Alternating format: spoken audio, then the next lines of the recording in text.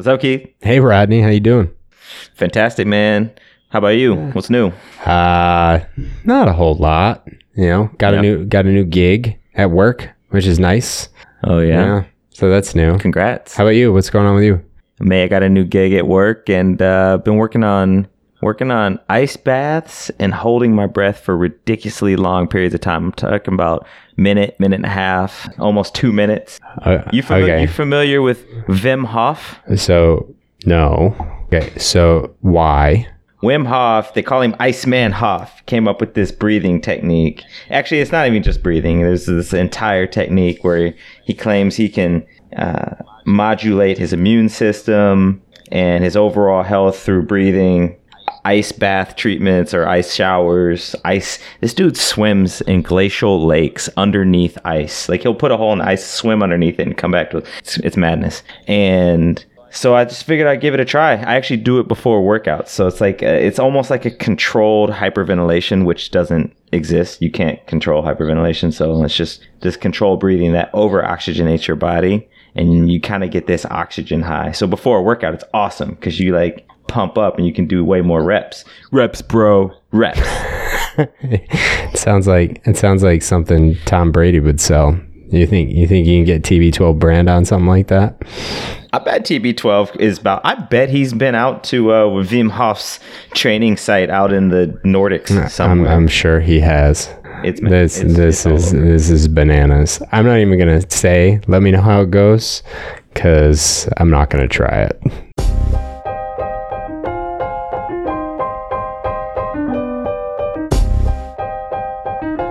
Welcome to More in Common. Welcome back if you've joined us before, and welcome if this is your first time listening. More in Common is a podcast where we look to have conversations around difficult topics such as race, politics, religion, mental health, but really trying to evaluate people's stories and how they come to think about these different things based on their background and history. We look to challenge our ability to evolve how we see each other and how we think about each other's thoughts. The idea is to expose, really, that we do have more in common than we do different, regardless of where we come from and where our thoughts are rooted. We seek to inspire thoughtful and honest conversation that does lead to change in action. I do have a quick side note to mention that we're super excited to have our t-shirts readily available.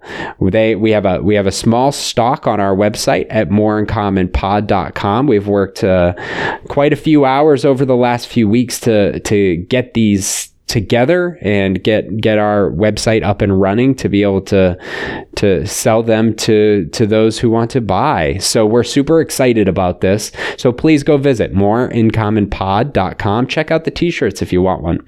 And we're taking orders until we're out of stock, and we'll evaluate next steps from there once we need to refill and what kind of demand we see from these shirts. So that being said, today with us, we have Ken Long. Ken is a software engineer based in Los Angeles. And in this conversation, we explore a variety of different things, right? We explore what is evil. We talk about some things that are a little bit uncomfortable, but they really challenge the way you think about people and how you want to address and learn who people are. What's really interesting about Ken is Rodney met Ken as he almost hit him with his car. And it took Ken about 6 months to learn who Rodney was, even though he saw him almost every single day. So stick with us to learn, about Ken and why that is and why that struggle for him to get to know people is so important, because it's not for him a matter of getting to know people. It's a matter of remembering who they are. So we're excited to bring this episode to you again. Enjoy the show, and if you have any feedback for us, always feel free to leave it on our website, shoot us a note on Facebook, or shoot us an email as well. I I take pleasure from being nice. Like when you strip everything else away, it's like the thing that makes you happy is like what keeps you going. And if what makes you happy is being greedy or like shoving children, then if you're not doing it, then you're unhappy. And if you are doing it, then you're happy. And I am lucky enough that the thing that makes me happy is being helpful. Welcome to, or back to, More in Common. Today, we are with Ken Long. Howdy. Yeah. Thank you for having me. Where'd you grow up? Like, tell us a little bit about yourself. I was born and raised in Gulf Coast, Texas, and this is I was born in the 70s, so I was there for all of the computer stuff, and there wasn't a whole lot going on in our town, and there wasn't a whole lot going on in our family, so.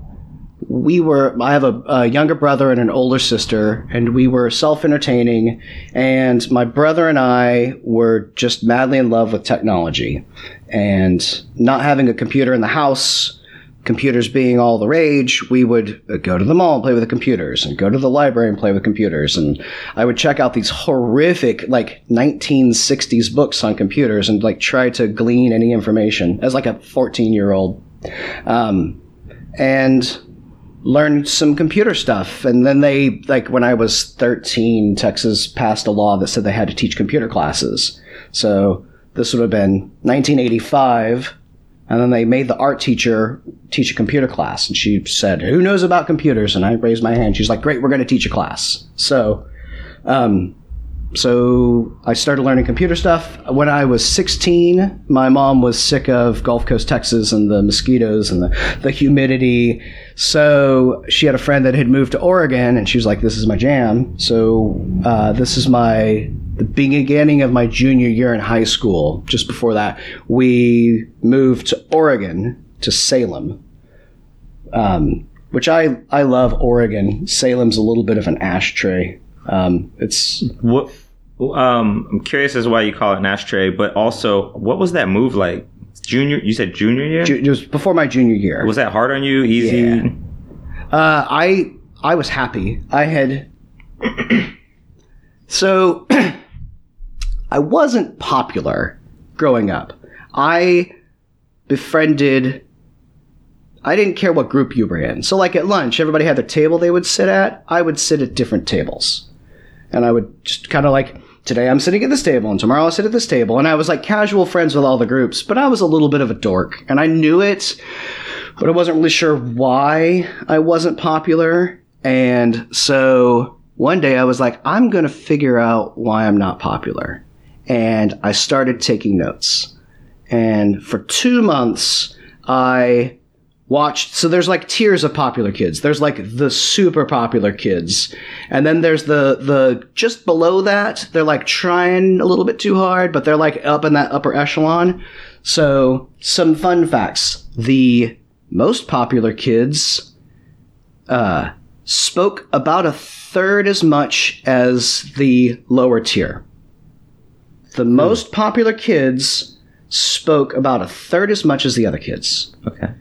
In other words, the ones that were trying to be popular tried to talk their way into popularity. They sure did. And also, the very top echelon, they never said a mean thing.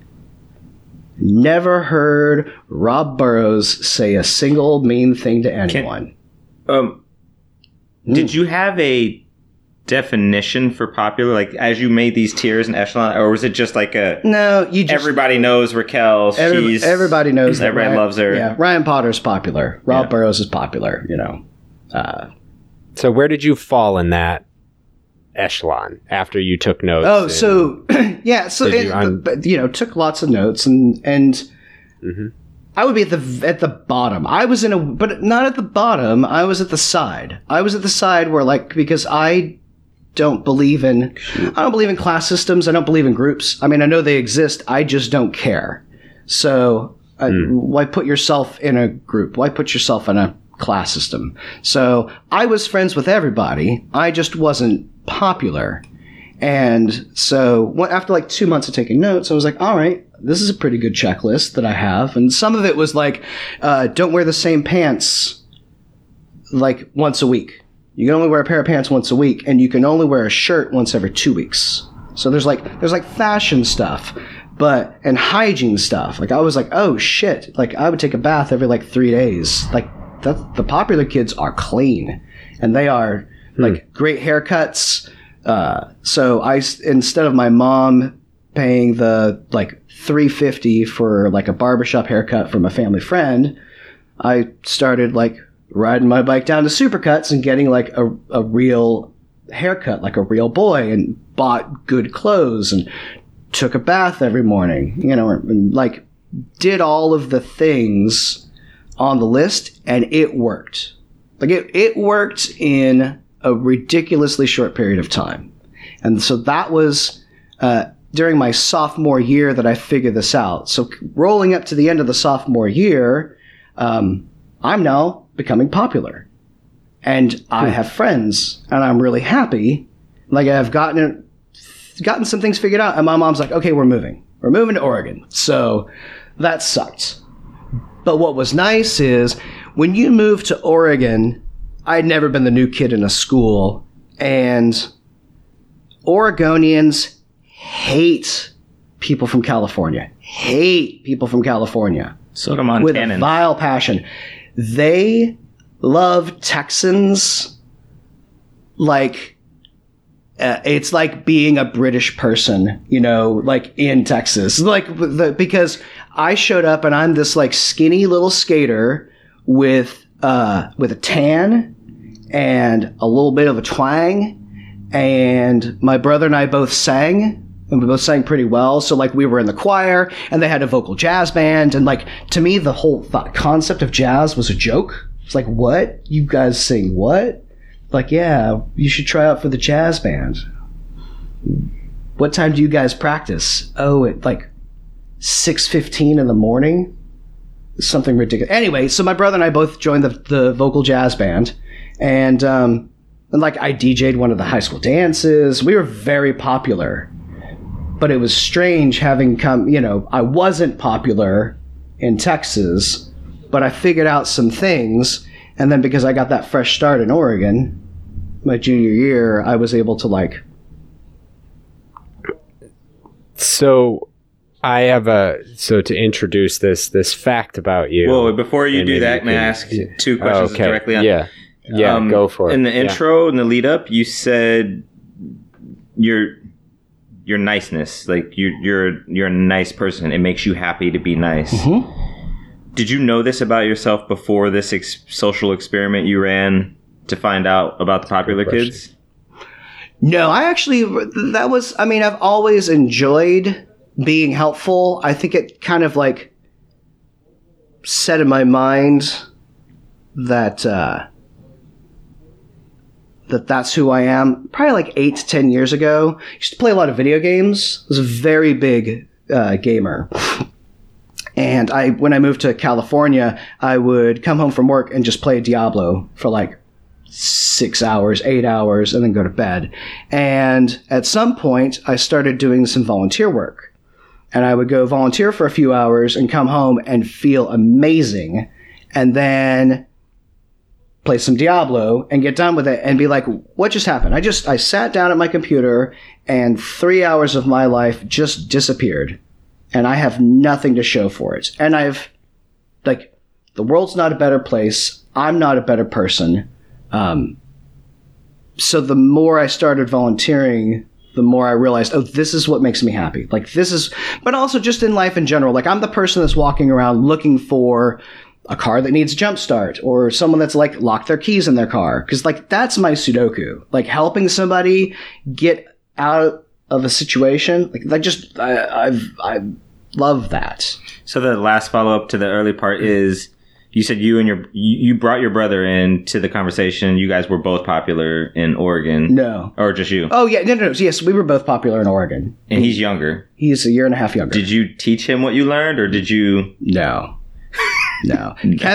Kevin in high school was basically like Robert Smith from The Cure. I mean, he literally would like smoke cigarettes in the garage and drink black coffee, like pots of coffee, and play The Cure on a 5-string bass. He's really good at playing the bass, by the way. So it was, but he had that long black dyed hair, and he's a super nice guy. He's kind of the Han Solo of the family, where he's just a wonderful, intelligent, kind person, but he comes across as like a little bit gruff, a little bit of the scoundrel of the family for no reason. Like it's just his persona, but he's the sweetest guy. But so he's just got kind of a superstar personality-ish thing going for him, if you will. Right. Keith, So kind of a parallel track, because I want to bring this in, because that story is fascinating based on this factoid about you that we'll introduce now, is that you have a mild case of this thing called face blindness. So before we talk about that, what does that mean? So, yes, I have a weird brain where I can eventually recognize faces, but it takes a long time. And like a good example, in pre-kindergarten, there were 2 girls in my class, and I thought they were the same person for several weeks. And then one day I realized that, oh, that's not one person. Those are 2 different people. But you actually for a while saw them as one. You wouldn't know. Like each time you saw each one of them, you didn't know they were different people. If they're standing next to each other, then clearly they're 2 separate people. But then, like, if I'm talking to one of them, your brain stores your conversations linked to the person that you're talking to.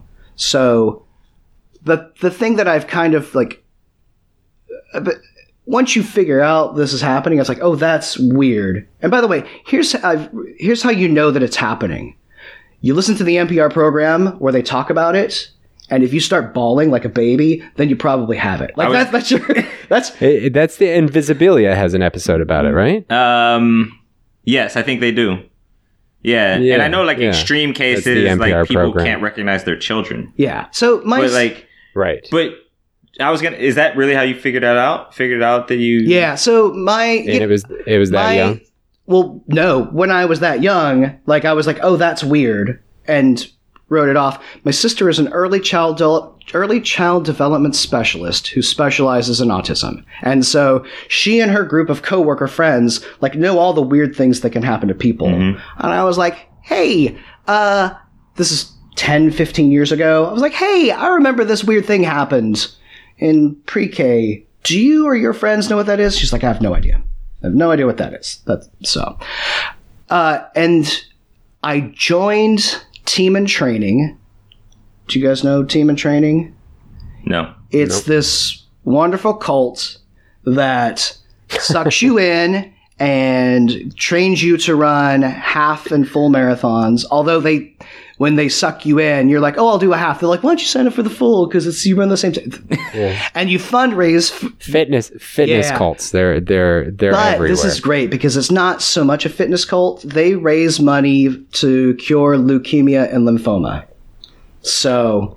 Which is cool. It's cool. The world's getting better. I hate running. Hate it. But after a year of bad blind dates, got suckered into going to one of their meetings. They suckered me into signing up for a half, which ended up being signing up for a full. I've run 5 marathons now. Not very fast, but I have completed 5 marathons, and I actually found my wife at one of those marathons. So it worked out. It did work out. So join Team in Training. It's really hard, and you'll run marathons, and you'll raise lots of money, and maybe you'll meet someone. But anyway, Plug. So that's definitely like they do good things, and they've done good. good Cold. things for It's me. in It's you. oh my god, yeah. No, they like you wear all the swag and you yell "Go team" to people wearing purple, and it's like it's a thing. Like, But- do you do that when you see people on the street Oh my wearing God, purple? yes. And they're like, nah, man, these are our gang colors. you know. Oh, you know you when know they're- the TNT You know, purple. it's identified. It's awesome. So, but it's in our group, it's like 5 guys and 95 women for some reason. Which, guys, be more philanthropic. Get out there and like do something. And there are a bunch of women you can go run Yes. with. That's the point. But what would happen is I would run with these women, and then the next week I would run with a different group, and then the week after I'd run with someone else, and I'm running like 12 miles, 16 miles, 20 miles, and we're having all these conversations, but I can't remember who I've had them with. And it's starting to bite me in the ass because now I'm running a few weeks later and it'll be like I forgot that this person is who I talked to. But at the same time, Facebook is becoming popular. And I'm looking at like, here's a picture of the Sunday run. I don't know who any of these people are. Or like, oh, I've run with her for 2 years. Like you're running every Sunday for like, I don't know, 5 months or something. And now it's season 2. And I'm like, what's her name? I should know her name. I should like I've talked to her like 20 times. Oh my God, I don't know her name. What is wrong with me? And so I started using Facebook as flashcards. So I would like go to a group photo and then click on the person and see who the mutual friends are. And like to this day, I do it where like it was my birthday and, I recognize your face now, Rod. Now. After it took a while. Yeah. So if you walked up to me in the street and said howdy, I would, we're all good. But like last week, someone who I've met, I don't know, 10 times. To be fair, she was wearing a raincoat, and in LA, raincoats, like, Who does that? who does that? But I thought she was a stranger, and it's my neighbor from like 3 units down. I see I've you been in their every day. house. So, but then but I know I have all the skills to recover from You that. told me once that you pick up, like you can tell when somebody recognizes Oh, you. yeah. So you respond to that. Oh yeah, but also I respond to people like I like everybody. I don't trust people until I like get to know them, but I like everybody. So I approach everyone with a generally friendly attitude. Not that creepy, I know you, but like just a positive, and I can see it in somebody's eyes right away when they know me. Like I'll be walking down the beach and some guy was like, "Hey, I met you like 5 years ago." I was like, "Hey, great." I have no idea who you are. Right. So that happens to me all the time. So, like first week at work, it's this mad scramble of trying to memorize faces. And at my job, currently, there are 2 people who I know are different people, but their faces are confused in my mind. So it's funny when they stand next to each other, I could be like, yes, you 2 are very different people. But when I'm having a conversation, the recording doesn't always go into the right bucket of who I'm talking to. And the terrible analogy that I made is like, if you don't play guitar and somebody like hands you like a guitar, like a Fender electric guitar, and you're like, oh, yeah, and you hang out with it for an hour and then they take it away. And then like a week later, you go into a guitar shop and you look on the wall, you can be like, oh yeah, that guitar that I held, that was an electric guitar and it was blue. Well, that's a blue electric guitar. I guess it could be that one. I mean, it's not that bass and it's not, and if somebody put a different strap on it, and you don't play guitar, you wouldn't recognize it. Or even if it was like a very similar, but it had like different pickups and different, if you're not a guitar nut, they all kind of look the same. But if I give you a guitar and you hang out with it for a year, right? Then you can walk into a guitar shop. I mean, even though you don't know guitars, you can be like, oh yeah, that's that guitar that was in my living room for a year. Mm-hmm. So it's like that. So thank you for laying that out, because when you're telling your story, the experiment that you did with the popularity kids, would you say, maybe unbeknownst to you at the time, that is maybe why you did it in a way, so you can kind of figure out those differences? Do you think that played into it? And do you think that plays into your interest and intrigue into computers? No, but maybe. So one, I just haven't really thought of that. I think that, so my particular set of skills, one thing that I really enjoy. Just go Liam Neeson. Oh yeah, I did. He did. Taken. Watch out, Rodney. He's going to get you. I have a natural ability to understand how things work and a natural desire to see the insides of things. So, I have a, But not people, right? yeah, no, and especially people. And I think that that's part of it. Yeah. Because, so here's Not a Dexter type way. And I don't normally share this stuff. So a couple of things that I just want to preface. They say that the most important thing is your name. That's not true. The most important thing is your face. Because when you tell somebody you don't recognize their face, that the shittiness that you get, or like that angst of like, oh, I forgot your name. Like there's like a, oh, and you see it in their face. When you tell somebody you don't recognize their face, you have just kicked them in their soul. Like it is a horrible thing. So here's Their name was given to them. Their face is them. Yeah, their face is them. People recognize generally faces, but everybody forgets Right, names. but- right? It's like, oh, But yeah. and that was one of the things is like I'm bad with names, but I'm like real bad with names. I don't remember your name. And Rodney's name takes me about a half a second to pull out of, and that like since I've mentioned it this morning, since I've said Rodney, it's like in the queue, but like Chris maybe, I don't know. And what's funny is if I can see it written on paper, then I can pull it up. But here's the thing, I don't know anything about you. You and I, we had a brief phone call, which was fun. I know that you're an intelligent person, and I've enjoyed talking to you. I don't know you. Like, you don't really exist until I understand what you are on the inside. And since your face means nothing, or very little, like at some point, I'll recognize your face. Not tomorrow. Mm-hmm. If you came walking up to me like an hour later on the street, well, that would be weird because you're far away, but like I wouldn't recognize you at all.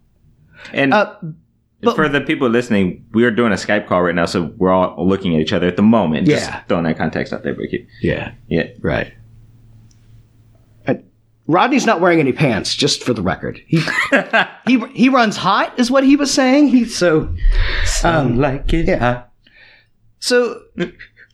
Yeah, but once I understand, that's the thing is like once I understand who you are, once I've gotten enough like context clues and conversation, and I'd say it's like around 15 hours of like hanging out with a person. I'm just making up numbers because like, I don't know. You haven't run the analytics on that. Right. But once I put together the pieces of who you are, then like it all like congeals together and I can like pull it all together and be like, now I know who you are. And I really understand people. Just like I really understand the inside of a thing. And then it makes sense. Like then your face fits and then your name fits. But right now you're just like a chunk of meat. You know? Yeah. So pretty much. Yeah. Pretty much. Easy on the eyes. So wait. Does it bother you does it bother you don't know my name right now? Oh yeah, it's horrific. It's Keith. Keith. Can you write it down, Rodney, for me? I can't. I'll remember it now because now like people are listening. But it's just funny how. But know that I said your name to myself probably 20 to 30 times after meeting you. Because they're like, oh, repeat the name in a sentence. You know, Keith, it was so nice to meet you. Like. I do all of that. But like when I met Jessie, my wife, I probably said her name in my head 500 times. And so what's funny. Do you ever do the association thing where you like, so like there's this guy I work with, his name's Nick Hill. So like the first time I met him, I saw a nickel above his head. Yep. And I forever see a nickel. It's weird. Yep. But so I do the association with like another person with that name and like, but names mean nothing. Like if your name was like Flower and you always wore a flower in your hair, then yeah, that makes sense. But like that whole what's in a name, like yeah, like there's nothing unless your name literally, you know. So this is interesting because this goes into the philosophy that you have about people and how, like, when you think about just our mission of More in Common and getting to know people before we make assumptions about people, you functionally have a difficulty making assumptions about people. Is that fair? Is fair. Yeah. And so it is necessary for your survival to literally get to know people in order to know people, versus what our brains generally do to simplify this process is take general information, map it to our biases that we've been taught over time, and create some sort of snapshot of that person's identity. You can't do that. So as a result, you get to know people better, which I'm fascinated to learn more about how that works for you and what that means for you, because I think it's something that we could all do better.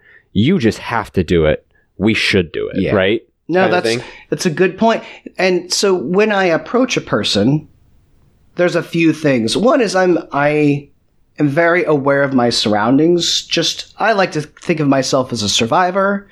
So I don't want to just look up and realize that I am in an unsafe environment. And I live in Venice Beach. And so there are various degrees of crazy around here, most of which is harmless, but some is, not. And so I do a lot of eye contact. I do a lot of smiling. And one, I just enjoy, I'm a native born Texan. We make eye contact, we smile, we say howdy. It is fun to be nice. But in addition, it's nice to look at someone, smile, and then when they smile back, you're like, okay, we're good. This person's probably not going to stab me in the face. And I don't care who you are. I don't care if you're a CEO. I don't care if you're a janitor. Your job does not define you. I don't care if you're homeless. That doesn't define you. And the philosophy that I came up with is it is fun to hate sometimes. And some people make a habit of it, like it's a hobby of theirs. But if you're going to hate somebody and you hate them because I hate Democrats, or I hate Mexicans, or I hate whatever, that's just lazy. It's lazy because people are unique and different, and you might have a Democrat that feels the same way that you do about stuff, or but the thing. But here's my point: is that it is lazy to hate a group. It's poor form, and if you're going to hate someone, you need to take the time to get to know them and hate them on an individual basis. So let me talk about Nazis for a second. Here's the thing: World War II. We hate the Nazis. The Nazis are evil. Okay. All right. So if a Nazi mommy and a Nazi daddy make a Nazi baby, is the baby born evil? Or does it turn evil on its 13th birthday? When does that happen? Also, war is over. Hooray. And now we're you've made amends and we're moving on. And let's say it's 50 years later. Your grandfather was in the Nazi party. Is he still evil? Do I still hate him? His grandfather, or the grandfather, or the grandfather? Oh, okay. Yeah, we don't suffer sins onto the child. But if you are we cool now or are we not? You were a member of the Nazi party, and the thing is, you have to take it on an individual basis. Why did he join the Nazi party? Was it because they were taking people out and shooting them if they didn't sign up? Or is he genuinely full of hate for the Jewish people and he was oh yeah, let's jump on this bandwagon? And does he still hate them? You judge people on what they do, not the groups they're associated with. So a real sad moment for me was when, Bush said everyone and every member of ISIS is evil. All all ISIS members are evil. Well, we're fucked now. Like, but once you say that, all right, ISIS recruits somebody, right?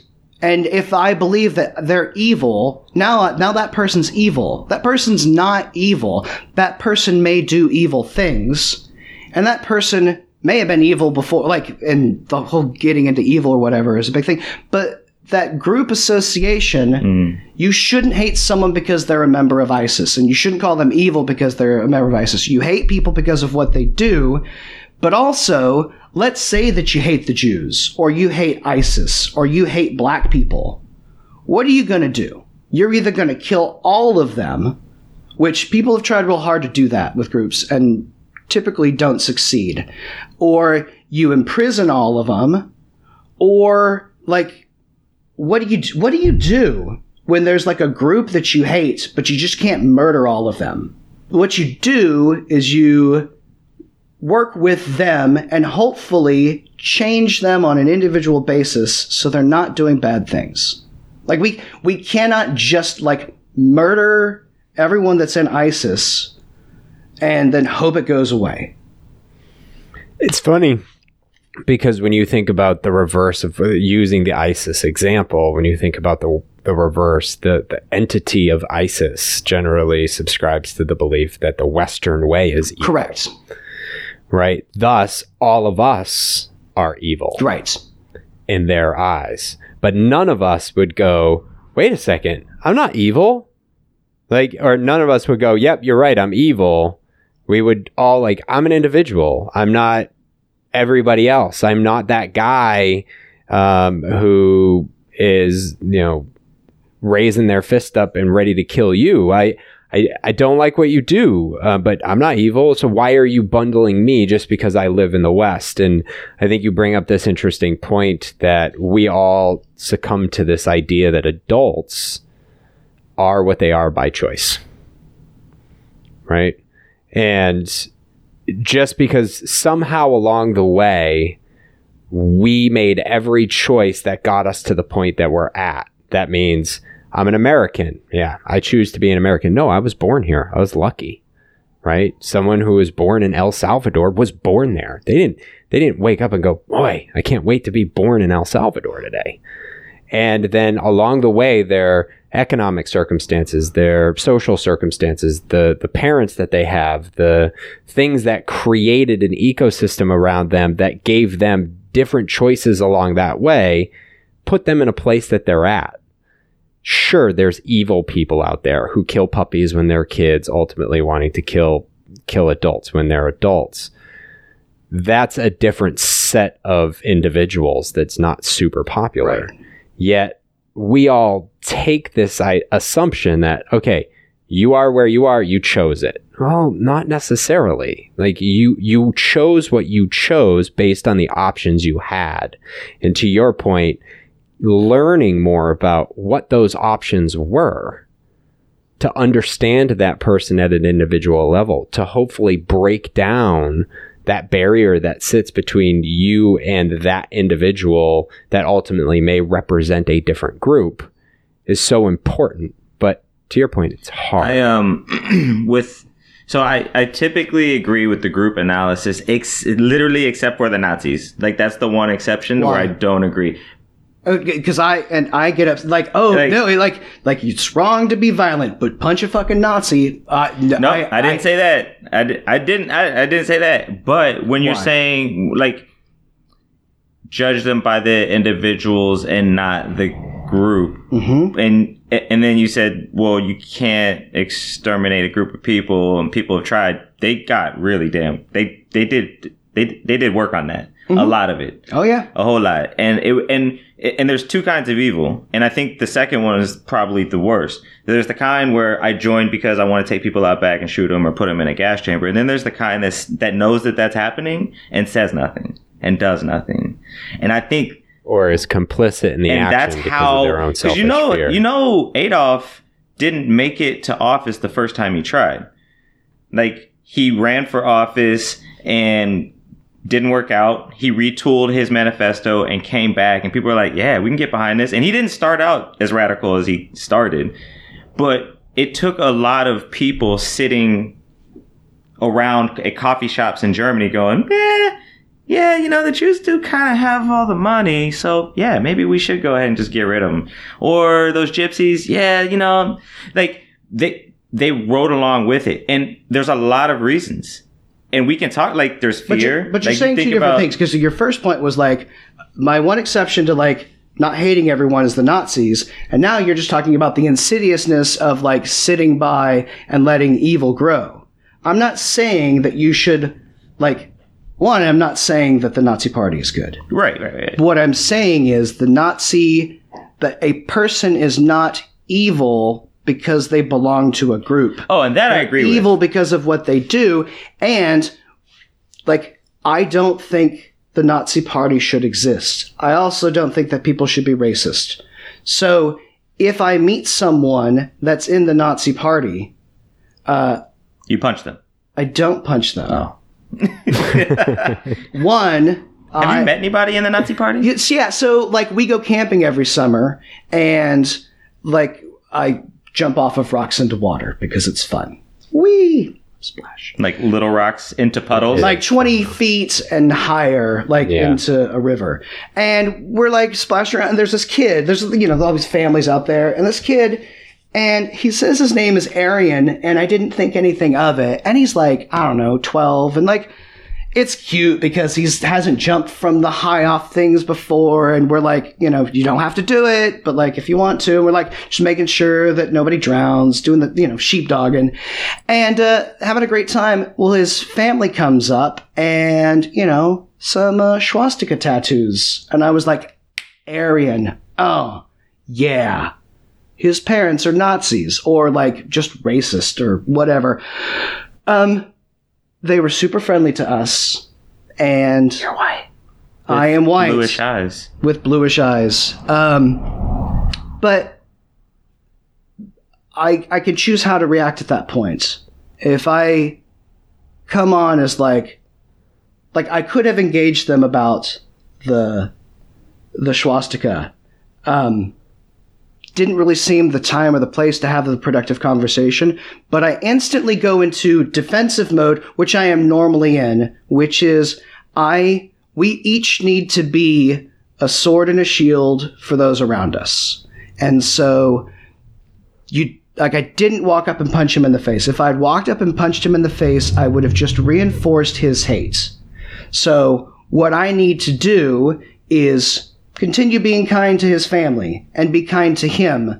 But if I see him doing anything, like I think we had a few Hispanic friends there, and if he had said anything, I would have called him on it.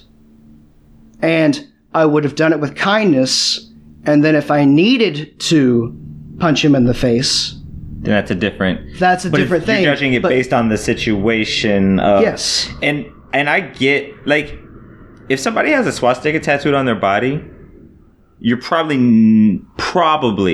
never going to have a productive conversation about them not liking that association because they've made a really permanent choice. Right. That's a pretty tough sell. But to the point, and we've all seen the stories about guys who have gone to prison and joined the Aryan Nation, or guys who were part of that ecosystem and have gotten out. And there's nothing worse than a brand, right? A tattoo is, the swastika is a tattoo and it's going to stay. And you've heard plenty of stories where these guys are now advocates for change, tolerance, and acceptance of others. And by not engaging, you never learn that. To your point, Ken, like getting to know that person appears to be part of a group. He's certainly made some choices, but his now actions could be he has removed himself from that possible, group. Yeah. And you don't know until you get to know that individual, or you put the shield up because you do need that shield. Like you said, you walk down the street, and if someone's not making eye contact, I don't necessarily want to, I'm going to make sure that I don't get stabbed in the face, even though I don't think that person is necessarily going to. So there's an extra level of caution, but at the same time, you'll never know if you only tag them as the group that they seem to represent, because you are putting them in that bubble and you are just shutting the door and locking the key and throwing it. So I want to clarify. I agree. I misresponded. So I agree that the people may or may not be evil in the group. I and that's individual. I do think association to certain parties, like if you were a captain in the Nazi Guard 40 or how many years ago now? A lot of years ago. Mm-hmm. Yeah, you should still be punished. Like, just because you're not evil doesn't mean you can't be punished for your actions. Yes. You should. You're responsible for your actions. Yeah. And that's the thing that. But but to your point, like Al Qaeda, ISIS, the Taliban, like there's a lot of reasons why people join it, and I'm not saying that it's good.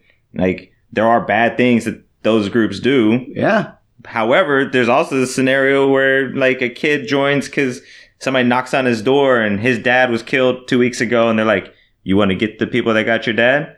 He's like, "We're going to feed your family, and here's a gun." Yep. And let's talk about that real quick. So a couple of things there. One is that if you guys bust into my house and then you take me and you torture me and you kill me, my wife is going to hate you. My family is going to hate you. Their kids will hate you. Their grandkids, the great, like that hate can go on forever. If you guys kick down the front door and you zip tie me and you take me to prison and you treat me humanely, you follow Geneva Convention rules, and once whatever happened, either I've served my sentence or like the conflict is over, you return me to my family. Like, my wife will be mad at you. I'll be mad at you. My kids will be mad. Their kids won't give a shit.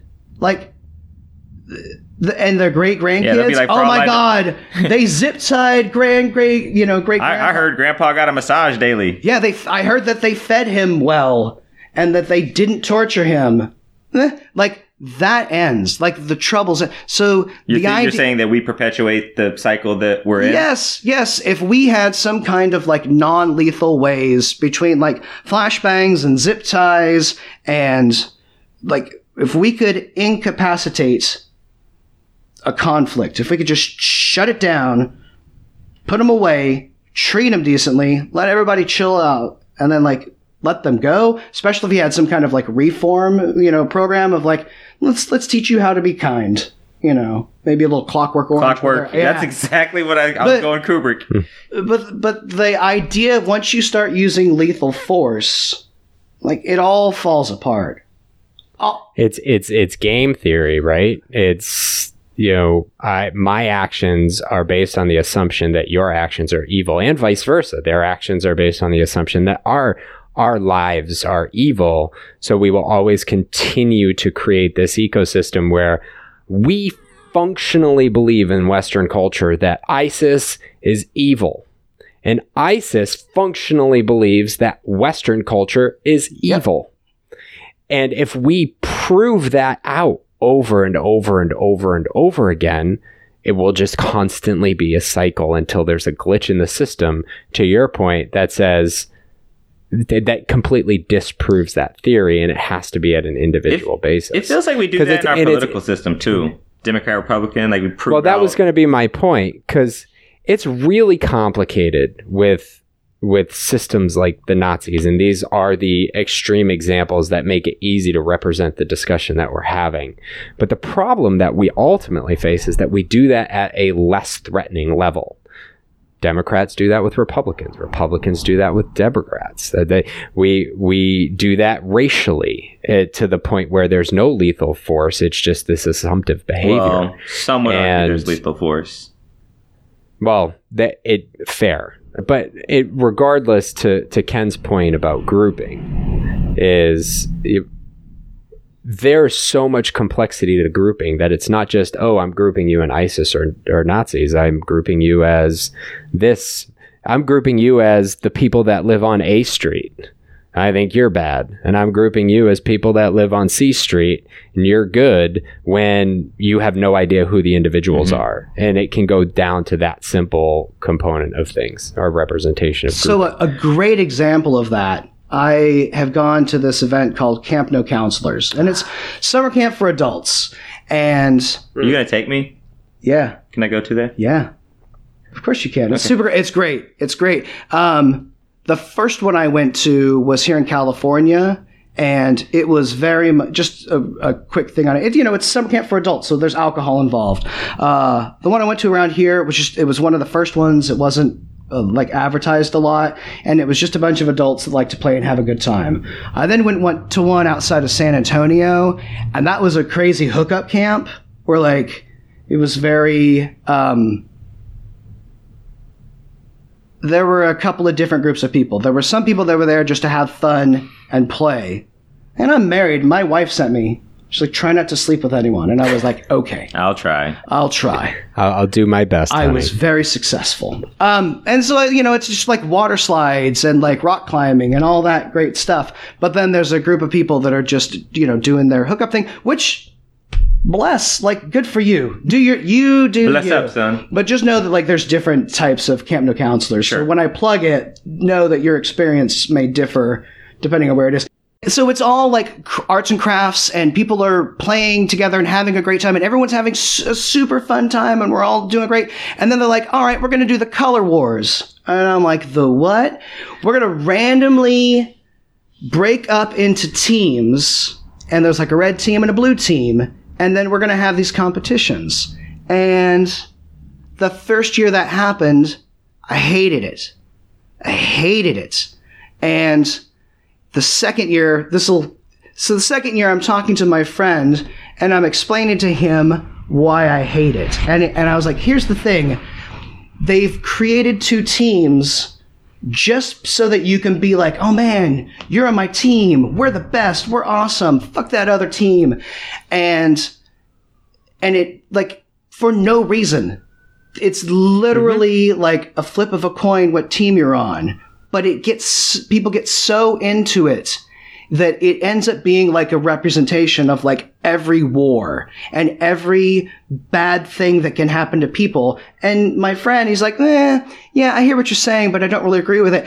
These two guys walk up to us and they're like, hey, what team are you on? And I'm like, blue. And he says, fuck you. And he says, what team are you on? Green. He's like, yeah. And then they walk away. The color wars had started like 15 minutes ago. They had just assigned teams. And he looks at me and he's like, you're right. You're right. You're right. It's fascinating how we, as humans, and it's interesting, Ken, because I'm with you. When I was in high school, I was very much I'll hang out with anybody, and I've never really gravitated to being in a group. My wife always laughs at me because I hate being identified as some broader group. Yeah, no, actually, I no. What's on I can see your hat. For our viewers at home, tell them what's on your hat. Red Sox. Oh, everybody knows I'm a Red Sox fan. Okay. I think that organized sports are one of the worst things ever because I love playing sports. If you guys want to go play like a thing, let's play a game. Let's have some fun. I also love it when a game ends in a tie. I think the best case scenario is a game. Everybody tries their best and it ends in a tie. So do you like soccer? Yes. Because it can end in a tie. But yes, I do like soccer. I'm from Texas. We all played soccer. I call it football, but look at you. But here's the thing. Like, I have seen people like on Facebook upset, like crying because their team lost, or like angry because somebody said something bad about their team. Like, people, their emotions are so pulled. And here's my theory. A lot of people, they did stuff when they were younger, and now they're older and they don't really do anything. They go to their job and they got married and they are living vicariously through this thing. They take personal worth by this group that they associate themselves with. So if your son is on the Red Sox, if your daughter is the coach of the Red Sox, if you have some kind of if you are the coach of the Red Sox, then get upset when you lose and get excited when you win. If you just happen to I went to UCLA and your UCLA sports ball team loses, you didn't train those people. Yes, you went to school there, but don't take self-worth from your team, the team that you picked winning, and don't get upset when your team loses, because it's just some weird arbitrary thing, and it's something to be oh, hey, you're a Red Sox fan. Yeah, go Sox. Go Big Red Ball, whatever the hell you thing is. That you say to each other, yeah, we're a Red Sox fan, and you're a Yankees fan. Eat a dick, and they'll talk about it in a jokey way sometimes, but then but you see it, the spiral, that thing from there's us and there's you, haha, we're laughing, and then it's at a game, and the number of people that how many people have been murdered at a football game or a baseball game? And how many fights have there been? A lot. About something that doesn't even matter. And it's because I see people taking personal they take self-worth. Their self-worth is based on this thing that they've associated themselves with. And I feel it's that the Democrats and the Republicans. If I'm fuck you Democrats or fuck you Republicans, and you're a Republican, I have now attacked your self-worth because I've attacked the group that you're associated with. So what's interesting about the we are a social species, right? Mm-hmm. So we gravitate towards commonality where commonality exists in a very simple manner, because that's just generally how our brains work. And what's interesting about, just kind of side back to the color wars at the camp, there's been studies that if I'm assigned to a movie and I just got a part of an orc and Rodney got the part of an elf, all the orcs end up eating together and all the elves end up eating together for no reason other than the part that they were assigned, because we yearn for commonality. It's when that commonality creates not just an in-group perspective, but a them out-group perspective to me. And kind of going back to your say, because I have no issue with sports other than the spiral that can occur, because obviously I'm a sports fan, and if I had an issue with sports, I'd have issue with myself, which I don't have. But if I were to then say, because okay, Yankees, I don't like the team, but okay, you're a fan of the Yankees, okay, have a nice day. I don't like your team, but that's just on the field. That's just the nature of competition. But I have no judgment of you as a Yankees fan simply because you're a fan of the Yankees, or the Jets fan because I'm a Patriots fan. That's where the problems start to occur. It's, oh, you root for them, therefore you're rooting against me. Yes. I like to say... and that is not at all the case, or shouldn't be the case, and that's what we need to break down. I like to say it's funny. So the biggest rivalries, there's a one or two players or maybe a coach. We hate him. We don't like, because they're on the other side. And I'm I usually like to say to people, you hate him only because he's on the other team. Because if he was on your team, especially if it's a good team, if he was your coach, yep, you'd love him. Right. You'd actually probably, if he was on the market, you'd probably want him to be your coach because he's actually a really good coach. And that's there's a truth to that, and you're lying. If you say, oh, I hate that coach sucks, and it's just because of the coach of another team, you're lying. You're lying to yourself, or you're lying to other people. Mm-hmm. But also, I hate the Yankees. Which Yankees? Because from what I understand, the people shift on and off, and the teams change. Do you hate the Yankees throughout the history of their time? Then you're just racist. But I hate this person, or I hate the lineup they have this year. That's a valid comment to make. It's that idea. My wife and I talk about this because we're both big sports fans. It's oh, I hate that guy. No, because you don't know him. I don't like the actions that person takes in the circumstance that I witness, whether it's a actor or whether it's the common one that we talk about is Oklahoma's quarterback Baker Mayfield, who acts a bit like a prick on the field, like a spoiled white kid. And we can easily say, I hate that guy, but I have no idea anything about him as a person. I just don't like what he does that I'm watching. But otherwise, I shouldn't have any personal sentiment towards him because hate is such a strong word. And to say I hate somebody that I don't know simply because of one thing, and usually that thing is the group that they're associated with, is, to your point, a big part of that problem. So the Me Too movement. So love it. Love that people are speaking out. But like the statistics have been out for years that like 25% of women are sexually abused, and some shitty proportion of men are sexually abused. The reporting is off on that, so they don't know where it is. A lot of people are sexually abused, and that's awful. And then Bill Cosby's found guilty, and people are like, oh, Bill Cosby, but he's like a modern dad, and he's so funny and stuff. You don't know famous people. And because I have face blindness, one, watching movies is kind of awkward because it takes a while for me to figure out who it is. And my wife is wonderful and she helps me out now. And it's nice. But unless I've hung out with an actor, I don't know who they are. And even if you have, you may not. Right. And yeah, so there's just a whole bunch of like, the thing that, so it doesn't surprise me. The Me Too movement doesn't surprise me. It surprises me that somebody hasn't set a website up where people can just like out all of these people that have been abusing people, and we can like finally come together. And because if it's 25% of women and 10% of men, then we're not there yet. Let's get it all out there. But don't be surprised if it's, I liked that person. I can't.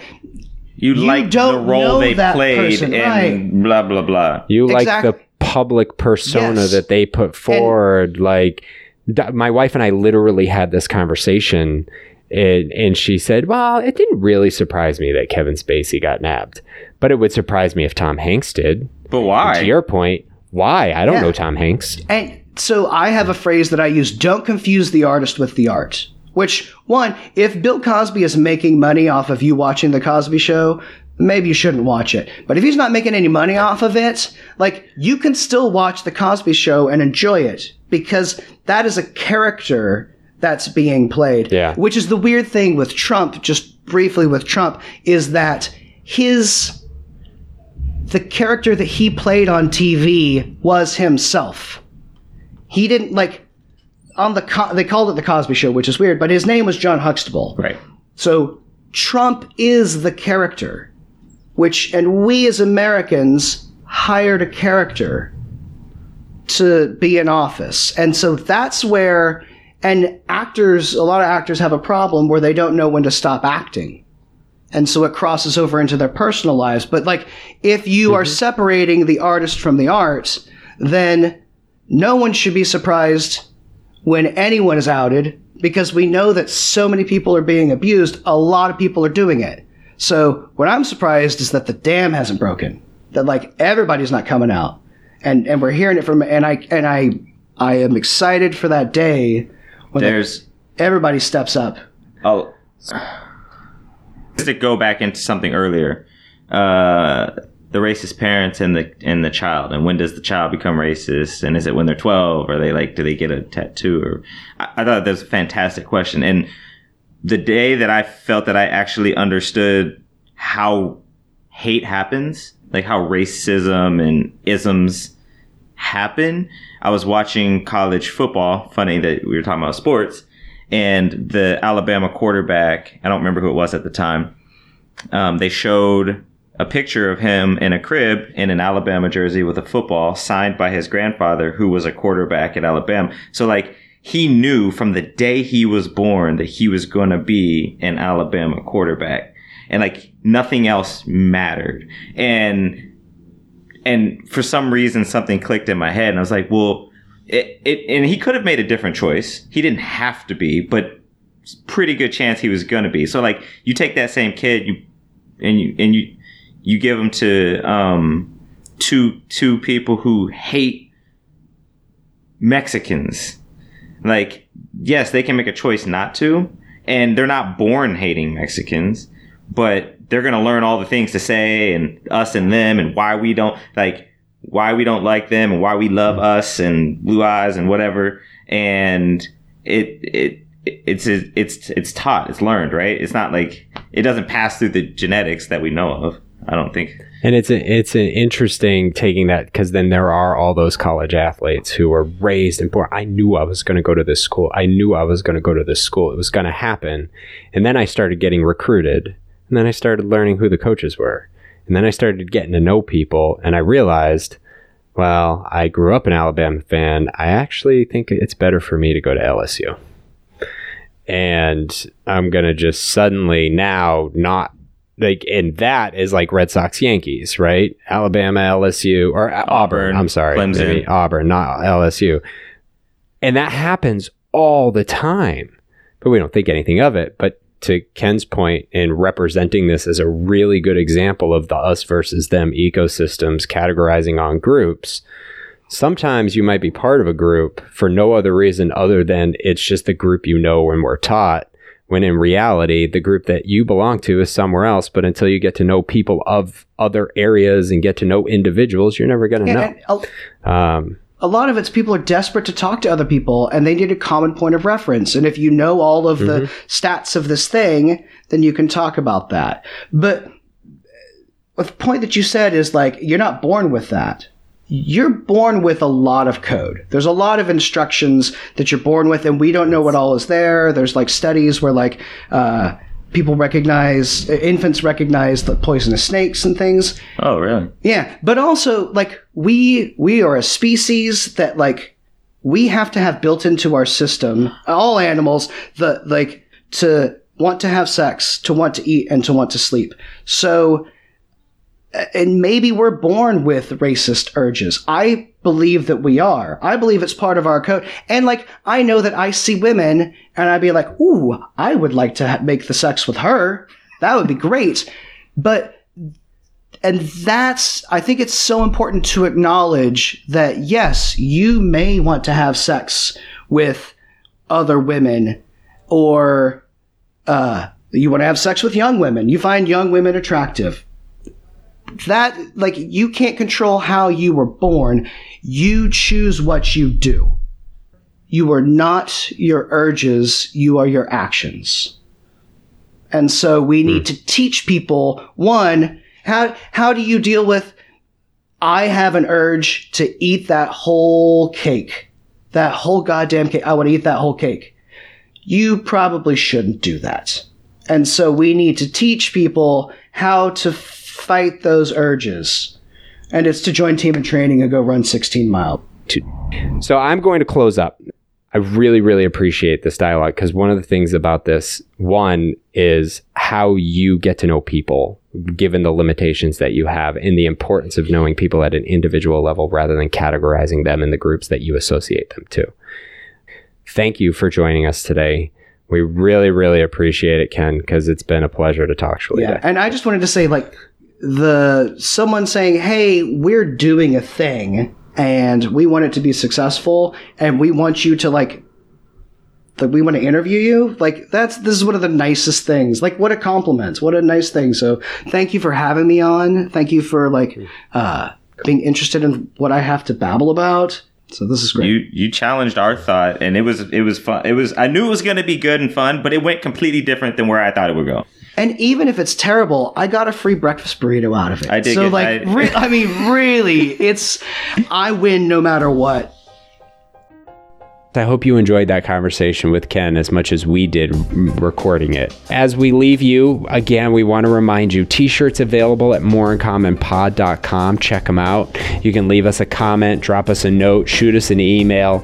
You can find us on Facebook at More in Common Pod, the same on Twitter or Instagram. Feel free to engage with us. We certainly want to spread the word of what we're trying to do, and in order to do that, we certainly hope you can help us out. So have an awesome day.